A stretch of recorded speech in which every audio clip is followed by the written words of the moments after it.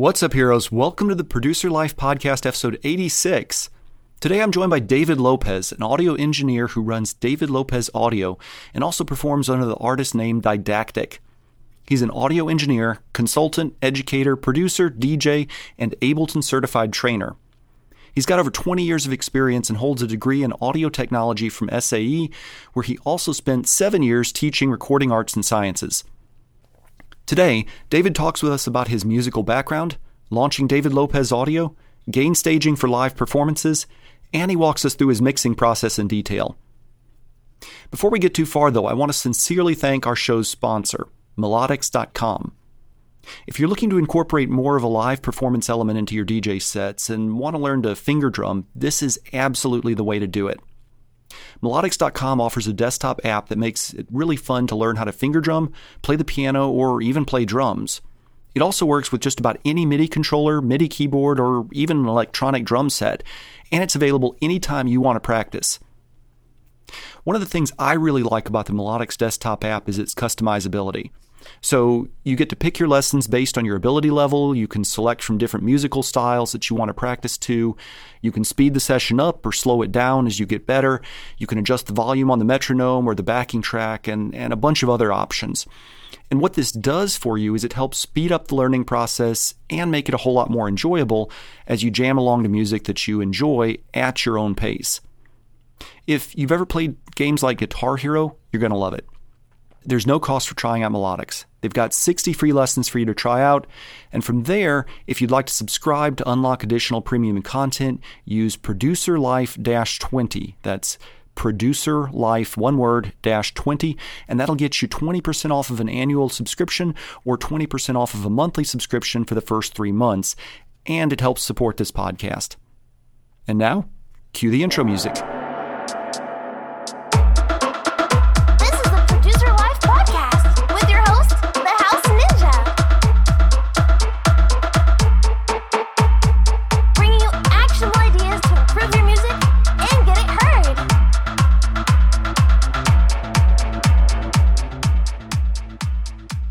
All right, David, welcome to the Producer Life Podcast.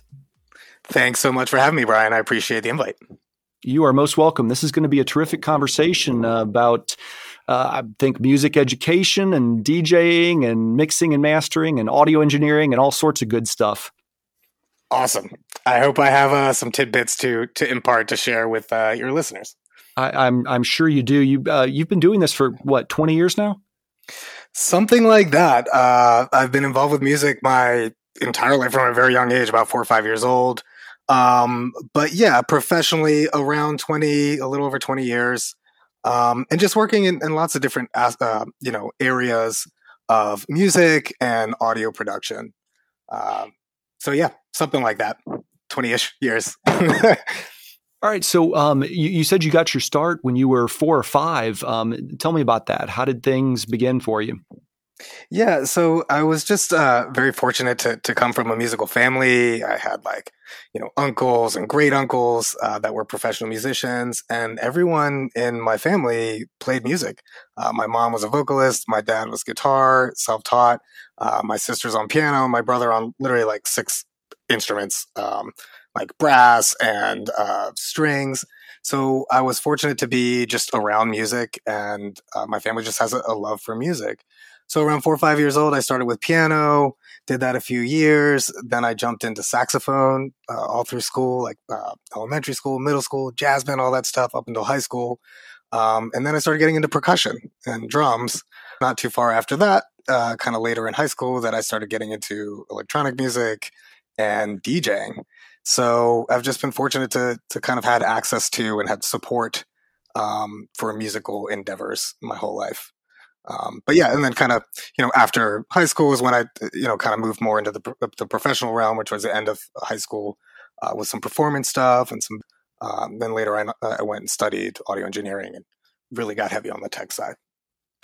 With all of that musical background, did you ever consider any other careers, or was it always music? I mean, it was pretty much, I think from high school when I even really was, just started really thinking about a career path. It was pretty quick that it was going to be something related to audio. to music and or audio technology. I didn't end up going to school to study music theory. I ended up going and studying, audio technology and recording arts. So, yeah, there wasn't really much of an option. It was kind of the thing. So, with all that background in musical instruments and your family, what made you opt for the more technical route as opposed to the more, I guess, artistic route with the music theory and sort of a musical performance degree? Yeah, good question. I think probably what really kind of spurred my interest initially on the tech side was when my first recording session that I did in a major studio. This was in San Juan, Puerto Rico, where I lived for many years, or for numerous years in high school and a few different times throughout my life. But I had this project. It was like a punk rock kind of ska band. We were called the Absentees. And we managed to have a little bit of success down there in Puerto Rico and kind of pushed the envelope a little with kind of the punk rock scene. And we ended up having our first real recording session at a major studio. And I was just kind of taken aback, man. I was like, what is all this stuff? How does it all work? So yeah, I had to focus on my drum performance, but I was just like super interested in the whole process. So that would have to be like that one pivotal moment that made me really think, oh, what's up on the technical side? And I think, there's a little bit I was hoping to find some stability and still being able to, work in the music industry and pursue the musical side, but give myself that education opportunity to no matter what, if it was up or down, or if it wasn't doing that well on the artist type side, that I'd still always be working with the things that I love. Okay. Well, good. Well, maybe that's a good segue into David Lopez Audio. So that's your business. Tell me a little bit about that and when that came about. Yeah, so I've had David Lopez Audio going on formally for about 5 years at this point. Prior to that, I was in education heavy for a few years. I was actually full time with SAE, the Atlanta campus, where I'm based. So I left there teaching full time, and I just started doing like freelance work again, getting into live sound. Kind of on the musical side, I was doing a bit of like corporate audio, which I've done over the years, working for, being brought in by these production companies, doing stuff like conferences, whatever. So yeah, I did the freelance thing for a bit, and but I really felt like then it was time to kind of formalize things and really, create my own company and, register this company and really develop something. So that's kind of where it started. And, it's really it's a way for me to work in all the different things that I do in audio. So sometimes I'm doing consulting. I do a lot of education. Sometimes I'm, doing studio work, tracking or mixing. Sometimes I'm doing live sound. So yeah, I think it was just leaving that full-time position and being education for a while, doing the freelance thing and feeling like, all right, I need to kind of step things up and really brand myself and create this formal company and try to push it forward. So it sounds very much like a natural extension of your freelance work. Yeah, I'd say absolutely. It was really just kind of packaging it and branding it, and just formalizing a company. What with working with live audio a lot, what would you say when you go in and you're doing consulting? What are some of the big things that people like the big mistakes that people make with live audio? What are some common errors that, for example, a mobile DJ would be interested in avoiding in their setups? Yeah, good question. So I will say this, like a lot of the consulting that I do is a little more like production related and studio related, but there still are kind of some live sound things as well. If it were, and what were you saying again? Kind of like a DJ, like a mobile DJ situation or something like that? Yeah, and the reason this is on my mind, there's a Facebook group, Bad DJ Setups, and some of them are just absolutely cringy, but I'm thinking you have seen probably some bad setups in your years. What are some common mistakes when people are setting up their PAs, their subs, their mixers? Yeah, that they should avoid. So I think sometimes just like really considering the venue and placement of, say, your speakers and subs, just to get like optimal sound and optimal throw throughout the venue. I also, what I found a lot with people that maybe don't have that formal training is really poor gain staging. People are just not watching, in a proper, appropriately adjusting levels, getting that good signal to noise ratio with their inputs. Even just on DJ rigs, as well as me and DJing out, and you see it at clubs, you see it at corporate, it doesn't matter. But yeah, people are just like redlining heavy just from their players. You know what I mean? Just going into the mixer. And then the output from the mixer often redlining as well. And don't get me wrong, I think there's a little misconception that like if you hit the red, it's like terribly bad, and not necessarily. Most meters, if you're hitting the red, you either are distorting, you're overloading, or you're close to it. In many cases, you're close to it. So I kind of lean more on like, hey, if you're hitting the red from time to time and you're not hearing any audible distortion, then hey, I think you're all right. But yeah, just like proper gain staging and understanding that you have to keep a good, healthy signal level throughout your entire chain, regardless of, if you're going through a lot of different devices or a very simple rig.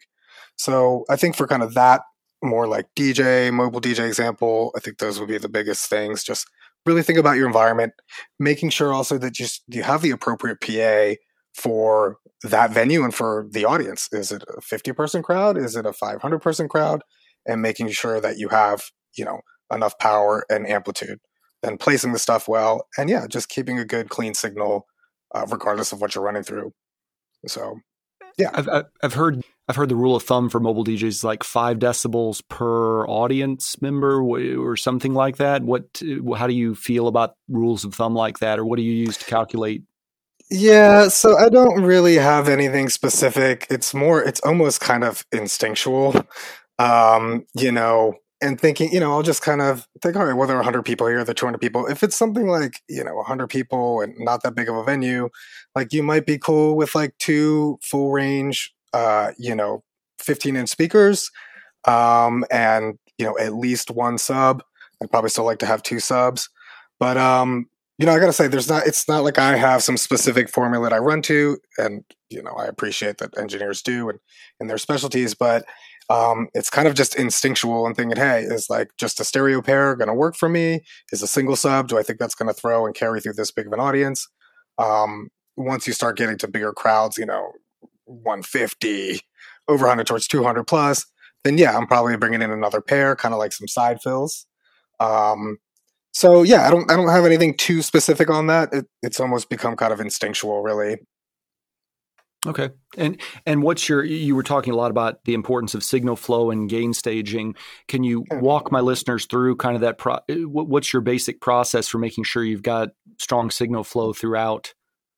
Yeah. So, I mean, really, it's just about, like signal flow in general. It's just about going from the very beginning from your source, right? And then working your way through from your transducers, your microphones, or your players in the DJ rig. So always start at the beginning. So yeah, if I've got a dialogue mic, a vocal mic, I just want to make sure that input sensitivity is good. It's a good healthy level, but isn't distorting. And then next up, that's going to feed through that XLR into a channel.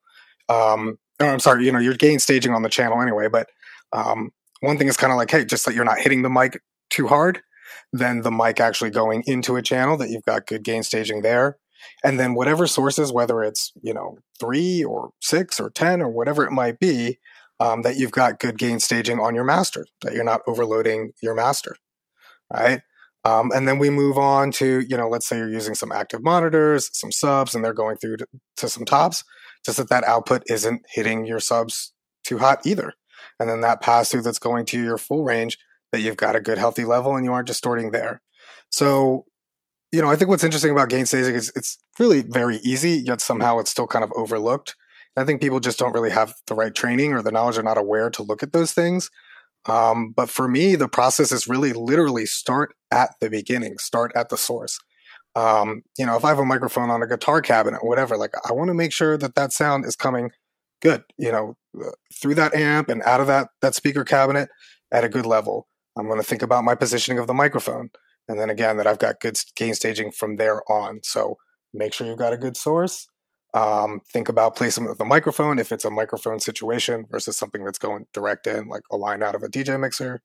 But yeah, literally pick every single point, A, B, C, D, E, and monitor that to make sure what's going out of one device is at a good, healthy level, and it's going at a good, healthy level. The next device in the chain is receiving that at a good, healthy level, and so on and so forth. And using your ears too. We have all these visual resources, and we should utilize them. But I always say, hey, rely on your ears most. So I hope that helps a bit. It's just, you got to look at every step in the chain, from the source all the way to your final, driving your speakers, your final output. Okay, good. You've got, when I was looking at your website and your Facebook page, you've got a very diverse set of clientele, everything from clubs to corporate to kids with some of your summer camps that you've been running. What's the major difference between working with like a club versus a corporate client, or is there much difference? Is it all the same? Yeah, I mean, I don't think there's too much. At the end of the day, these are still live events, right? It's live audio production, and ultimately everything has to be going into your system, into your main console, and everything has to be clear going out. I think it's really more just kind of different frames of mind. In the club, you're dealing with, club owners, and you're dealing with a lot of promoters. And, sad but true, I'm sure and have seen, and especially in the music scene, especially even in the electronic music scene, as I know you're heavily involved in, and me as well. Unfortunately, there's just a lot of egos. There's a lot of attitudes, right? And there's a lot of like impatience. And people aren't knowledgeable. You're there as the professional. It's like, oh, hey, this doesn't sound good. People are very quick to like bark at what they think isn't right, even though they have no idea what's going on. So, going back to your main question, you're still dealing with keeping a client happy, with keeping a promoter happy. So yeah, ultimately it's just all the sources, everything that's going on, all that program material has to sound good either way, and the clients have to be happy either way. But on the corporate side, you get attitudes, you get, people are under a lot of stress creating these events for months. They don't understand what you're doing technically. They just, want to jump on you quick. So I think for the most part, you're kind of dealing with the same stuff. Ultimately, it's keeping the client happy and making the system sound good. But yeah, it can be tough kind of in the club and the more musical side. And just there tends to be a little more ego. Like, for example, this has happened to me. Here's a kind of interesting, I think it's an interesting story, kind of funny. It's happened to me like 3 times now. And, I had a system up and running. Some of these were like one-off shows here in Atlanta with like, a PA that was brought in, or I was brought in to run a PA. And some were in like, standing established clubs. But, I had the system running great, everything gain stage popular, a nice balance throughout the venue. And then all of a sudden the DJ comes on and it sounded like shit. And I quickly am double checking my stuff and what's going on. And, might run up to the booth or to the stage and like I'm hearing distortion, right? Like something's funky. All of a sudden the quality has gone way down. Things are distorted. What is up? So, do a quick check on my console.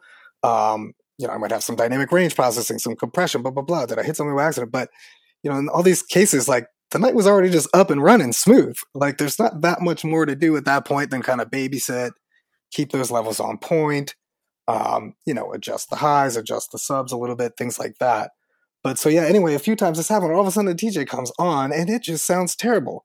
I check my stuff. I go up to the booth. In some cases they are distorting a little bit, but like that's not the source.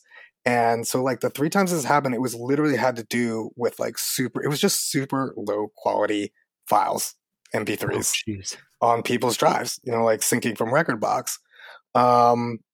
And I'm trying to think if there's something else in that situation, but yeah, what it comes down to is it was completely out of my control. I was doing my job. One time someone had there were some errors or something when they synced to Rekordbox. So not only was it just low quality audio and they just had low quality MP3s, but there were dropouts. Like one time it was just the middle of the night and all of a sudden tracks are just stopping for 2 seconds. Were they trying to stream it? No. These were just live venues, in the club or outside a club at some party, one-off party where we brought in a PA. Okay.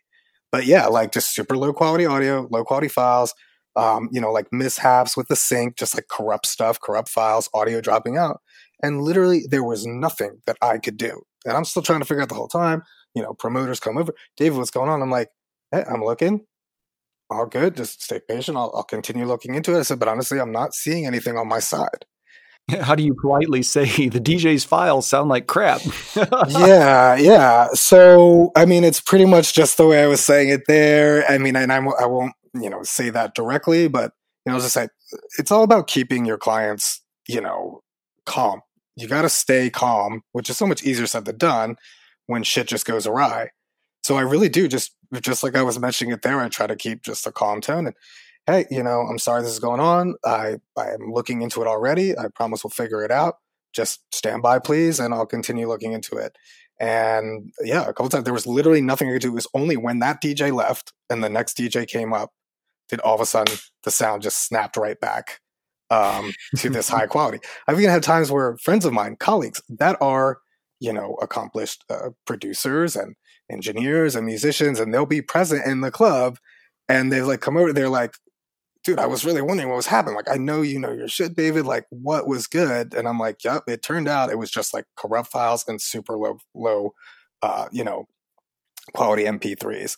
And they were just taking them out. They're like, dude, I know what you do. So they're like, we couldn't understand what it was. Oh, makes sense. Yeah, it was not on your part. So, but yeah, and I just with the promoter, same thing. I'm like, it could be his files, it could be, their files, their drive, whatever it is. But I promise you, I've checked everything in my system, and I don't see any issues whatsoever. And then boom, their set is over, and all of a sudden, it sounds great again. So that's the nature of the game. It's live, it's on the fly. Shit happens. You just do the best you can. What's your opinion on the perpetual debate about 320 kilobit MP3s versus WAV or AIFF? Can you hear a difference? Do you play lossless formats versus compressed formats when you're performing live? Yeah, so great question. I know there are a few different parts there, but I really do nowadays do just 320 MP3s for that DJ stuff. And I used to always have, like, I am an audiophile. I'm an audio engineer. I always err towards that super high quality audio. But no, I don't think there's that big of a difference in the club environment. Things are really loud. I think you're fine with those 320 MP3s. That's what I've been rocking for a while. But yeah, at first for like years in the digital domain, I was like wave. Like I like uncompressed, full fidelity, resolution audio. But yeah, on the DJ tip, I'm cool with, higher quality MP3s. But I don't ever have anything under that 320. Okay. One of the other things that you do, as I understand, with David Lopez Audio is mixing and mastering for clients. What can you talk us through? I guess first question, I assume since you're an Ableton certified instructor, are you using Ableton for mixing and mastering, or are you also using some other DAW?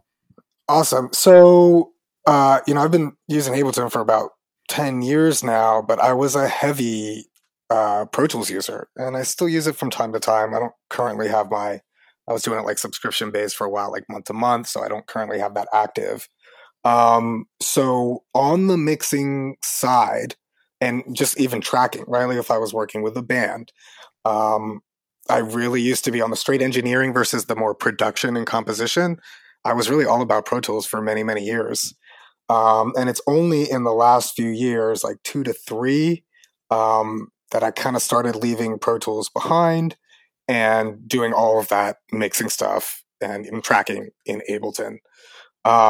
With Live 11, and the takes and the comping features that were added, that's really made me even more comfortable and very happy about doing straight tracking for others and editing. I mean, editing, of course, was always very easy in there, like really any other DAW, but mixing, yeah. So it was Pro Tools for a while, now for a long time.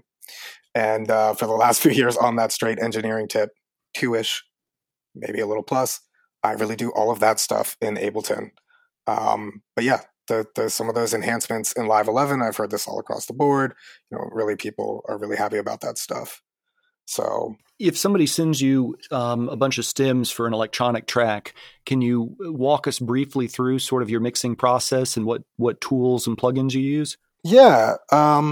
So, at the end of the day, I always start my sessions out just by organizing them properly and acclimating myself to the elements that are present, from that artist or producer, whoever sent me the track. So I'm really big on like just workflow and keeping your sessions very easy to understand, easy on the eyes, and just kind of focusing on the things that you want. So number one is just making sure I've got good quality audio files. They're solid throughout. Acclimating myself to what is present, what the different elements are. Bringing them in the session, organizing that session. I'm big on color coding. I generally go from like a darker to a lighter. So usually on the far left or at the top, depending on like what view you're looking at, or how you're looking at things. I will have my drums, and I group things like right off the bat too. So maybe there's 8 tracks or 12 tracks of acoustic drums. I'm going to bring them in, and I have my way. I always like kick, snare, hat, tom 1, 2, 3, overhead left and right, room left and right, which is like kind of a standard just type of setup for live tracking drums. Then I'll have my bass group after that, which might be one mic and one DI if it's more of a live sound type situation. And then maybe guitars, keys, whatever, vocals, other things, maybe some synths or whatever it is. But organization is key. You have to acclimate yourself to all the elements that are there, to know what you're working with, and you got to organize that session very well.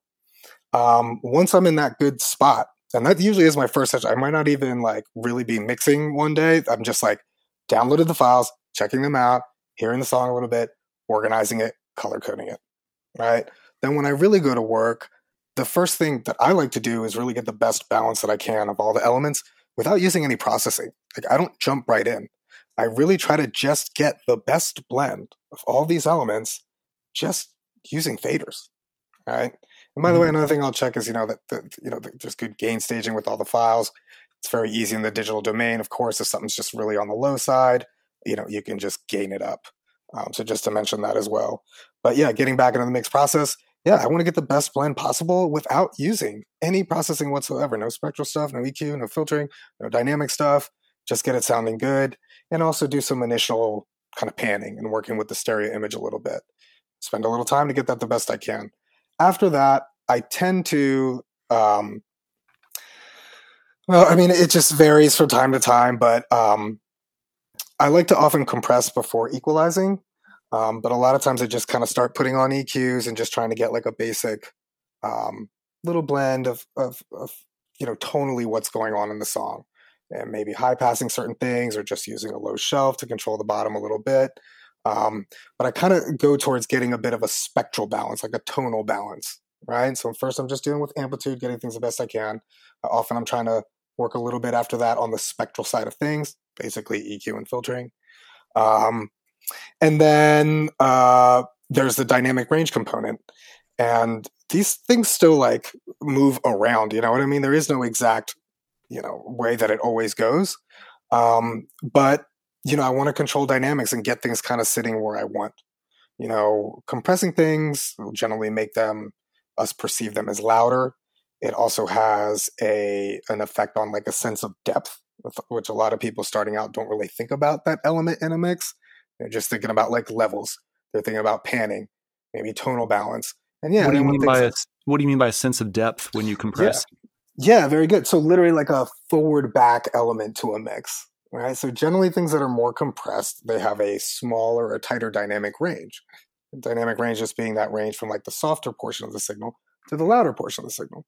Right. So when things have a smaller dynamic range, we tend to perceive them as louder, even if they're not, and a little more upfront, a little more like in your face, like towards you. You know what I mean? Versus back. So, does that make some sense? It's literally kind of like, your lead vocal is center and more in front. Your background vocals are a little further behind that. And reverb, of course, can add to this too, the time-based effect stuff. But just with compression alone, like I tend to compress my background vocals a little bit less. They're a little dynamic and they tend to feel, and you hear them a little further behind, say, a lead vocal. Interesting. So yeah, that's kind of what I mean with sense of depth, a sense of depth. Okay.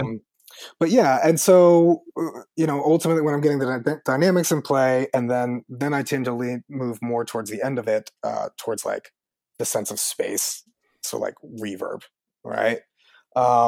Which often I'm just using like two reverbs. You're not using that many different reverbs. It depends on the type of music as well, right? Because I'm going to approach things differently in a more electronic scenario than if I'm working with like a rock band, right? But that sense of space is often to just give a shared sense of space. So I often only have like a few, two or three reverbs, like a shorter, a more mid-length, and a longer.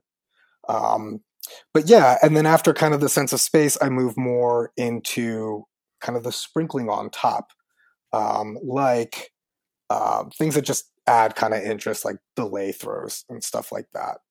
So that's kind of like overall just basically how I run through a mix. The one thing is that I do also sometimes I focus more on the dynamics before the like tonal spectral side, because I tend to like to kind of compress before equalizing.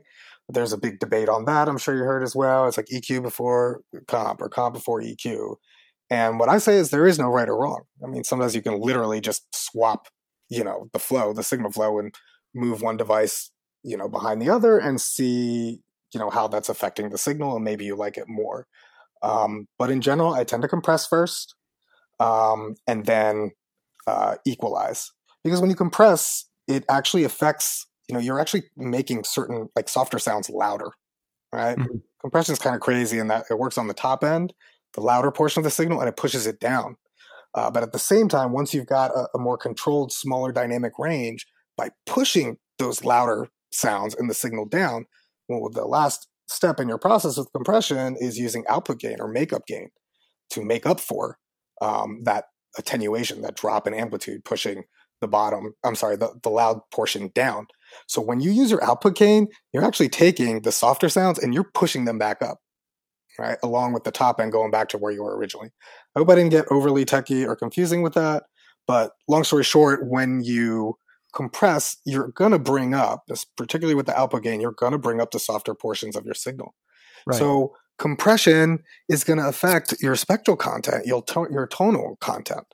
So I tend to like to kind of get the dynamics where I want first, and then the resulting tonal content, then I'm EQing that, I'm contouring that.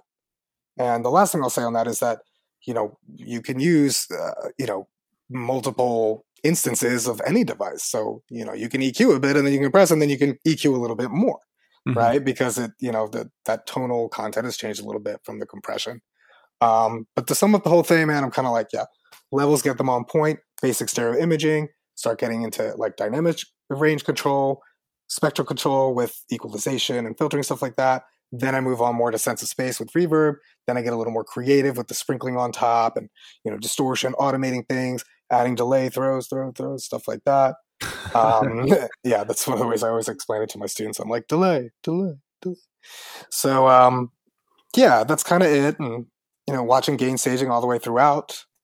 And I also, I guess the other thing I put in there is I tend to do more individual processing first, and I tend to leave my groups alone in getting, as far as group processing, and just getting everything as tight as I can without that group, bus compression on the bass bus or on the drum bus or whatever it is. I think it makes sense. This kind of goes back to getting your levels set and just kind of working with the mix just with levels and no processing. You kind of want to do the best you can at every stage so that the next stage is a little bit easier. By individually working with all your individual processing and getting that to sound as on point and solid as you can, then you're probably going to have to do less. It's true. You're going to have to do less on your bus processing, on your group processing. I hope I didn't ramble too much on that one, but let me know if, there was anything I didn't hit there. Or no, that was looking for there. That was a terrific walkthrough. And I think that concise way of explaining things goes to your years of being an educator as well, which I guess kind of brings up your Ableton Live 101, 201, and 301 that you've got available on your website. Can you tell my listeners a little bit about those courses and what they'll learn there? Yeah, and I really appreciate you mentioning them. And the one thing I'll say about this course is that I got really hit. Well, I mean, that's a whole other thing, but we all got hit so hard with the pandemic, and definitely for me on the live sound stuff. But the reason I mentioned this is because I actually went to launch those courses. They were literally going to launch in March of 2020. So I just had to cut them completely. And it was only in the last, few months as things have gotten better that I've gone to launch them again. And currently, the way I have it set is to do some fall courses here starting soon. But I've got some other contracts and some things that have come my way. So unfortunately, it looks like I'm going to be pushing them back till January. But either way, those are happening. And my whole approach with these courses is, well, one, I mostly up until now, up until these courses, I've mostly offered kind of, a la carte, a lot of one-on-one, right? Like it was mostly one-on-one. I would go to the client or student. Here and there, they would come to me if I knew them and they were vetted, and I felt comfortable bringing them to my setup. Um, but yeah, it was a lot of one-on-one, and I would do seminars and stuff like that. Like churches might call me in for live playback stuff, or a college or university might bring me in to do something. But I wanted to start offering like group instruction. And, I also thought, I want to do something different. And so my whole approach with these courses is in studio, small group, hands-on courses. There's definitely going to be a theory component as well. But yeah, they are taking place, and I'm actually doing them out of Onda Blue, which is a smaller, basically private studio here, but a professional spot, no doubt. But they don't, do too much advertising and stuff. It's more for a few people that work out of there and their clients, right? But this is a fully functional professional studio. So yeah, I wanted students to be able to come and be in a group, but not have it be too many, right? Because I still want to have like fairly individualized attention. So I'll do these classes from really, like, I will still run them for 2 students at a bare minimum, but usually we're looking at like 4 to 6 students. That's it. At some point I might up it to 8. But yeah, I want it to be like intimate, so you still feel like you're getting some one-on-one attention, but you have other people to play off of and work with and, to network with and stuff like that. So yeah, there are 3 tiers. It's pretty much what it sounds like: a 101, 201, 301, a beginner for really little to no experience whatsoever, and intermediate if you have, a basic understanding of, say, Ableton Live's user interface, or basic concepts relating to kind of gain staging, or basic concepts for mixing, stuff like that. And then the advanced going just a little further, digging more into like synthesis and, sound design, and like even some digital audio theory, and, rendering and dither and basic mastering. So it really is, yeah, kind of beginner, intermediate, and then more advanced, but all about being small group courses in a real world studio environment. So I'm really excited about it. I just have had multiple hurdles, the biggest one being the pandemic. Then I was ready to launch. And yeah, I got this great contract with the school here, this phenomenal, very progressive thinking, project-based high school in Atlanta called The New School. And so I'm running and teaching their audio production program, which I'm just lecturing twice a week, or a total of about 4 hours. But I was brought in kind of last minute, and I really had a lot of work to do, just in kind of putting things together and figuring out how I wanted to develop the curriculum and lay that out for the year. So I think I'm gonna have to push back a little bit, and I'm thinking about using kind of the holiday time to make a good marketing push. Okay. And I'll probably push them back till January. But I'm really excited about it, and it is happening. And yeah, you can all find all that stuff, of course, on my website. Okay, I'll make sure to have a link to that. Now, is that going to be like a 8-hour-a-day thing, or is that like evening classes, or what are you picturing? Yeah, very good. So what I'm doing right now, it'll really be like 100 minutes per lecture. It's going to be once a week. And then each class period, each session is 100 minutes. It's like an hour and 40 minutes. And then that is for 6 weeks. Right. So basically, depending on how you look at it, whatever, you're getting like 600 minutes of instruction.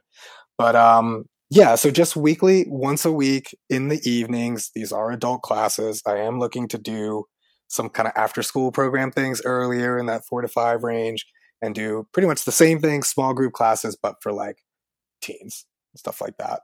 Okay. But yeah, if you're 101, you come by once a week. We're there from say 6 to 7:40, and then at 8 I'll start like another class, like the 201. Yeah, we'll do it for 6 weeks. Oh, Sounds awesome. well, appreciate it, man.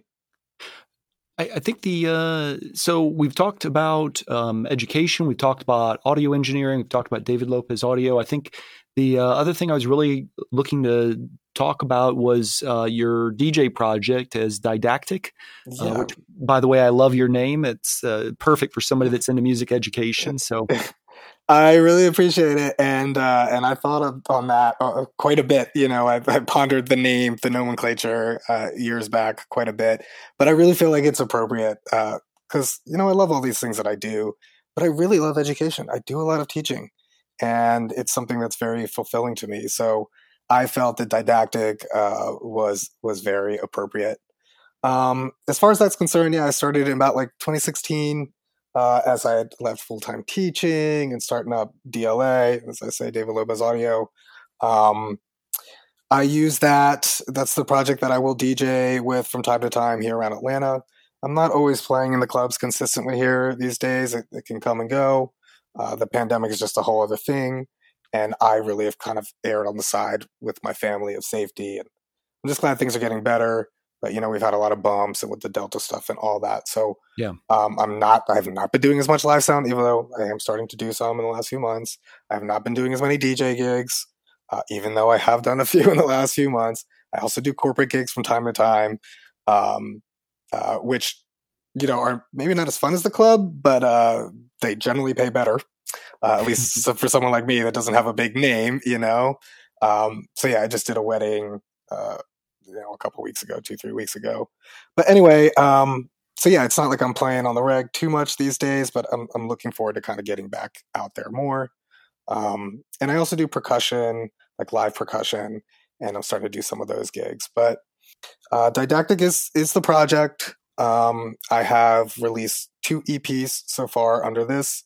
And I took kind of like a larger project-based approach with them. Like the first one is called Undone, and there are 6 tracks, but there's like a main version which has vocals. I have a featured vocalist, Manny Cortez, and then we put and this is really pushed by the label too, small label Trichome Inc. Trichome Music. They're here out of Atlanta, kind of boutique electronic label spanning a few different areas of electronic music. They've been around for 10 years, but this is really kind of pushed on by them.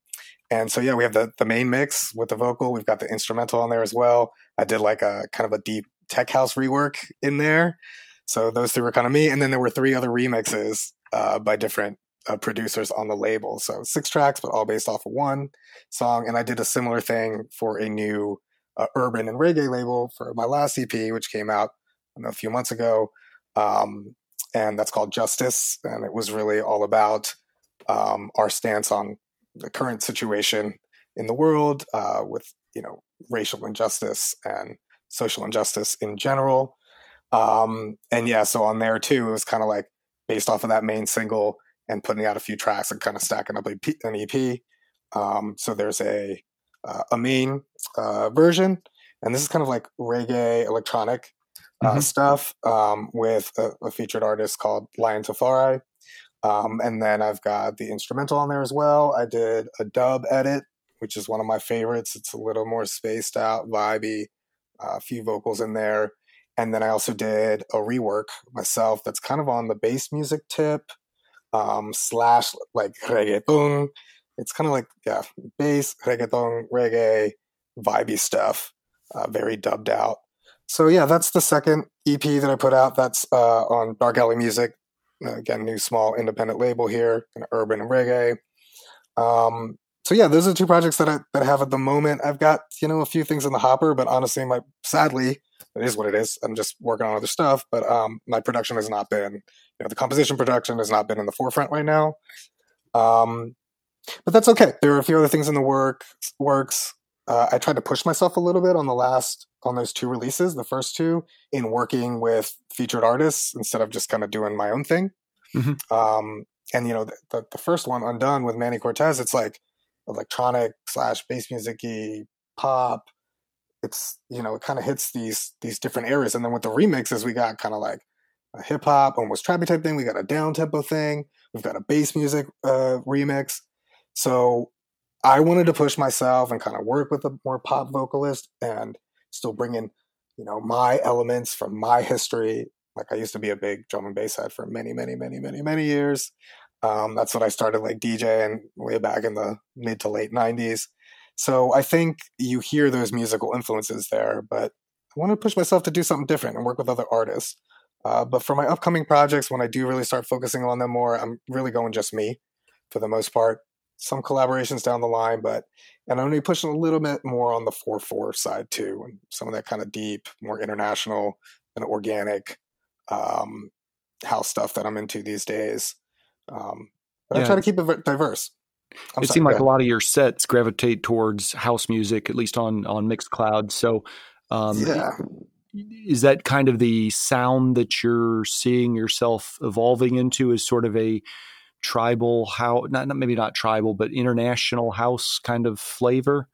Yeah. And, nowadays a lot of people refer to it kind of as an organic thing. If you go up on Beatport, it's like, organic house, whatever.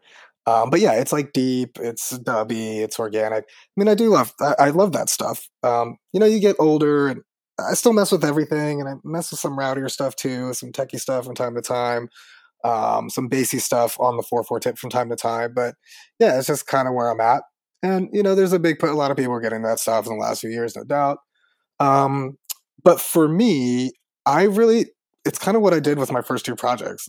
One being, poppy and bass music, whatever, and the other one being reggae and electronic. I don't want to like pocket myself into like, I just do deep house. I just, produce and mix techno. I just produce and mix hip hop. Like, I don't want to do that. I'm just like, I enjoy so many different styles of music. I'm influenced by, so many different styles of music growing up, from punk rock to like classic salsa. I'm Puerto Rican. I grew up hearing a bunch of like, Latin folk music, my dad's records, a bunch of old school salsa. So I just love so many styles of music that I don't want to, box myself in. Mm-hmm. People could say there's pros and cons with that, right? They're like, oh, well, you're kind of all over the place. But, real deal, I kind of don't give a shit, right? Like, I'm trying to remind myself that the reason I got into all of this in the first place from a young age was how it made me feel, how I think music can affect people, hopefully positively, and get them to think or get them to detach from the day-to-day. So I often have to remind myself, like, being in the music business and being in audio production, like, damn it, David, like, have fun with this. Like, you got to do this for you. So you are going to see some stuff coming from me in that kind of deeper, organic, kind of international style, Latin stuff, a little left field, but dubby stuff, that is coming. But I think I'm going to just keep doing whatever I feel like it. And whatever the next project comes out, if it's like a hip hop down tempo thing, dope. And if it's reggae, dope. And if it's house, dope. But last thing I'll say on this, I tend to, when I play out like in the clubs here, which again is not too often, but I'm playing house most of the time. Corporate gigs, of course, a little different. And some clubs you have to vary it up a little bit more. But yeah, I'm a bit of a house head too. Yep. Totally empathize with that. So, all right. So that's what's next for Didactic. What's coming up for David Lopez Audio? What, aside from the big, working with the school, with the lectures, is that the big project right now, or do you have some other things in the works? There's nothing too big in the works. It's really just getting these classes up and running, the group in studio classes with the music production with Ableton Live course series, that 101, 201, 301, launching that in January. Again, it's just been weird with all of these pushbacks, but this is life and this is business. We certainly couldn't have expected this pandemic. So that's kind of one big thing. Continue to push forward with this just incredible, this phenomenal high school that I'm working with now. Things are already settling down. No, there's nothing too major. Just gonna keep doing all the things that I do. Right, a little teaching, a little consulting, a little mixing, a little mastering. So yeah, it sounds like a lot of fun, but a little exhausting too. At times, no doubt. But I wouldn't change it for anything, man. And I will say this is one last thing, and I'm a bit of a rambler. I'm sure you can tell, your listeners could tell. I like to talk. That's the teacher side of me too. You got to be ready to kind of keep things going. But I wouldn't change anything like all the challenges with running your own small business, like the ups and downs, getting hit with the pandemic, like, man, it was rough. Like all my live sound stuff just disappeared, right? All the corporate DJ stuff, other DJ stuff just disappeared. But all the ups and downs, man, I wouldn't change it. I do my thing. I don't answer to anyone. And I just love it. I'm just going to keep pushing forward and trying to continue developing my business and do good for my clients and just move forward. That's awesome. Well, thank you so much for your time today. Where can people find both David Lopez Audio and your DJ project online? Yeah, thank you so much for having me, Brad. I've had a blast. I really appreciate you inviting me. As far as checking me out, main place would just be my website, davidlopezaudio.com. Pretty much everything is in there. On the social tip, most all of my handles are David Lopez Audio, Twitter, Instagram, Facebook, which I'm not too much on these days. And real deal, I'm not too big on social media. I'm just one of those guys. It's just me. I don't like being on there too much. But you certainly can find me on there, and I'm still present, I think. And then really with Didactic, SoundCloud, it's Didactic ATL, Mixcloud, Didactic ATL, Spotify, you can just search Refiner Didactic, under Didactic, and all the major, platforms, outlets, iTunes, Tidal, whatever, Apple Music, Tidal, whatever it might be. And I guess the last thing, I have one of these kind of single link things, this Solo2 link, solo.to/David Lopez Audio. And you click on there, you will find everything, links to everything, articles, podcasts I've been on, website, all the platforms, you name it. Yeah. Okay. Well, I will make sure to have links in the show notes page. And again, I appreciate your time today. No, thank you so much, Brian. It's been a pleasure. I really enjoyed it. Quick reminder for those of you in the Atlanta area. In 2 weeks, I'm performing at this awesome little microbrewery and performance venue in Peachtree City, Georgia, called Line Creek Brewing Company. That's going to be on Saturday, October 30th from 8 to 11 p.m. The event is called Booze in the Bubble, that's BOOS, and it's a family and pet-friendly costume party, and I would love to meet you guys. We've got over 500 people interested so far on the Facebook page, and so I think it's going to be a great turnout and a lot of fun. I'll have links for everything in the show notes page. Just head over to producerlifepodcast.com and look for episode 86. Until next time, this is the House Ninja reminding you to be somebody's hero today.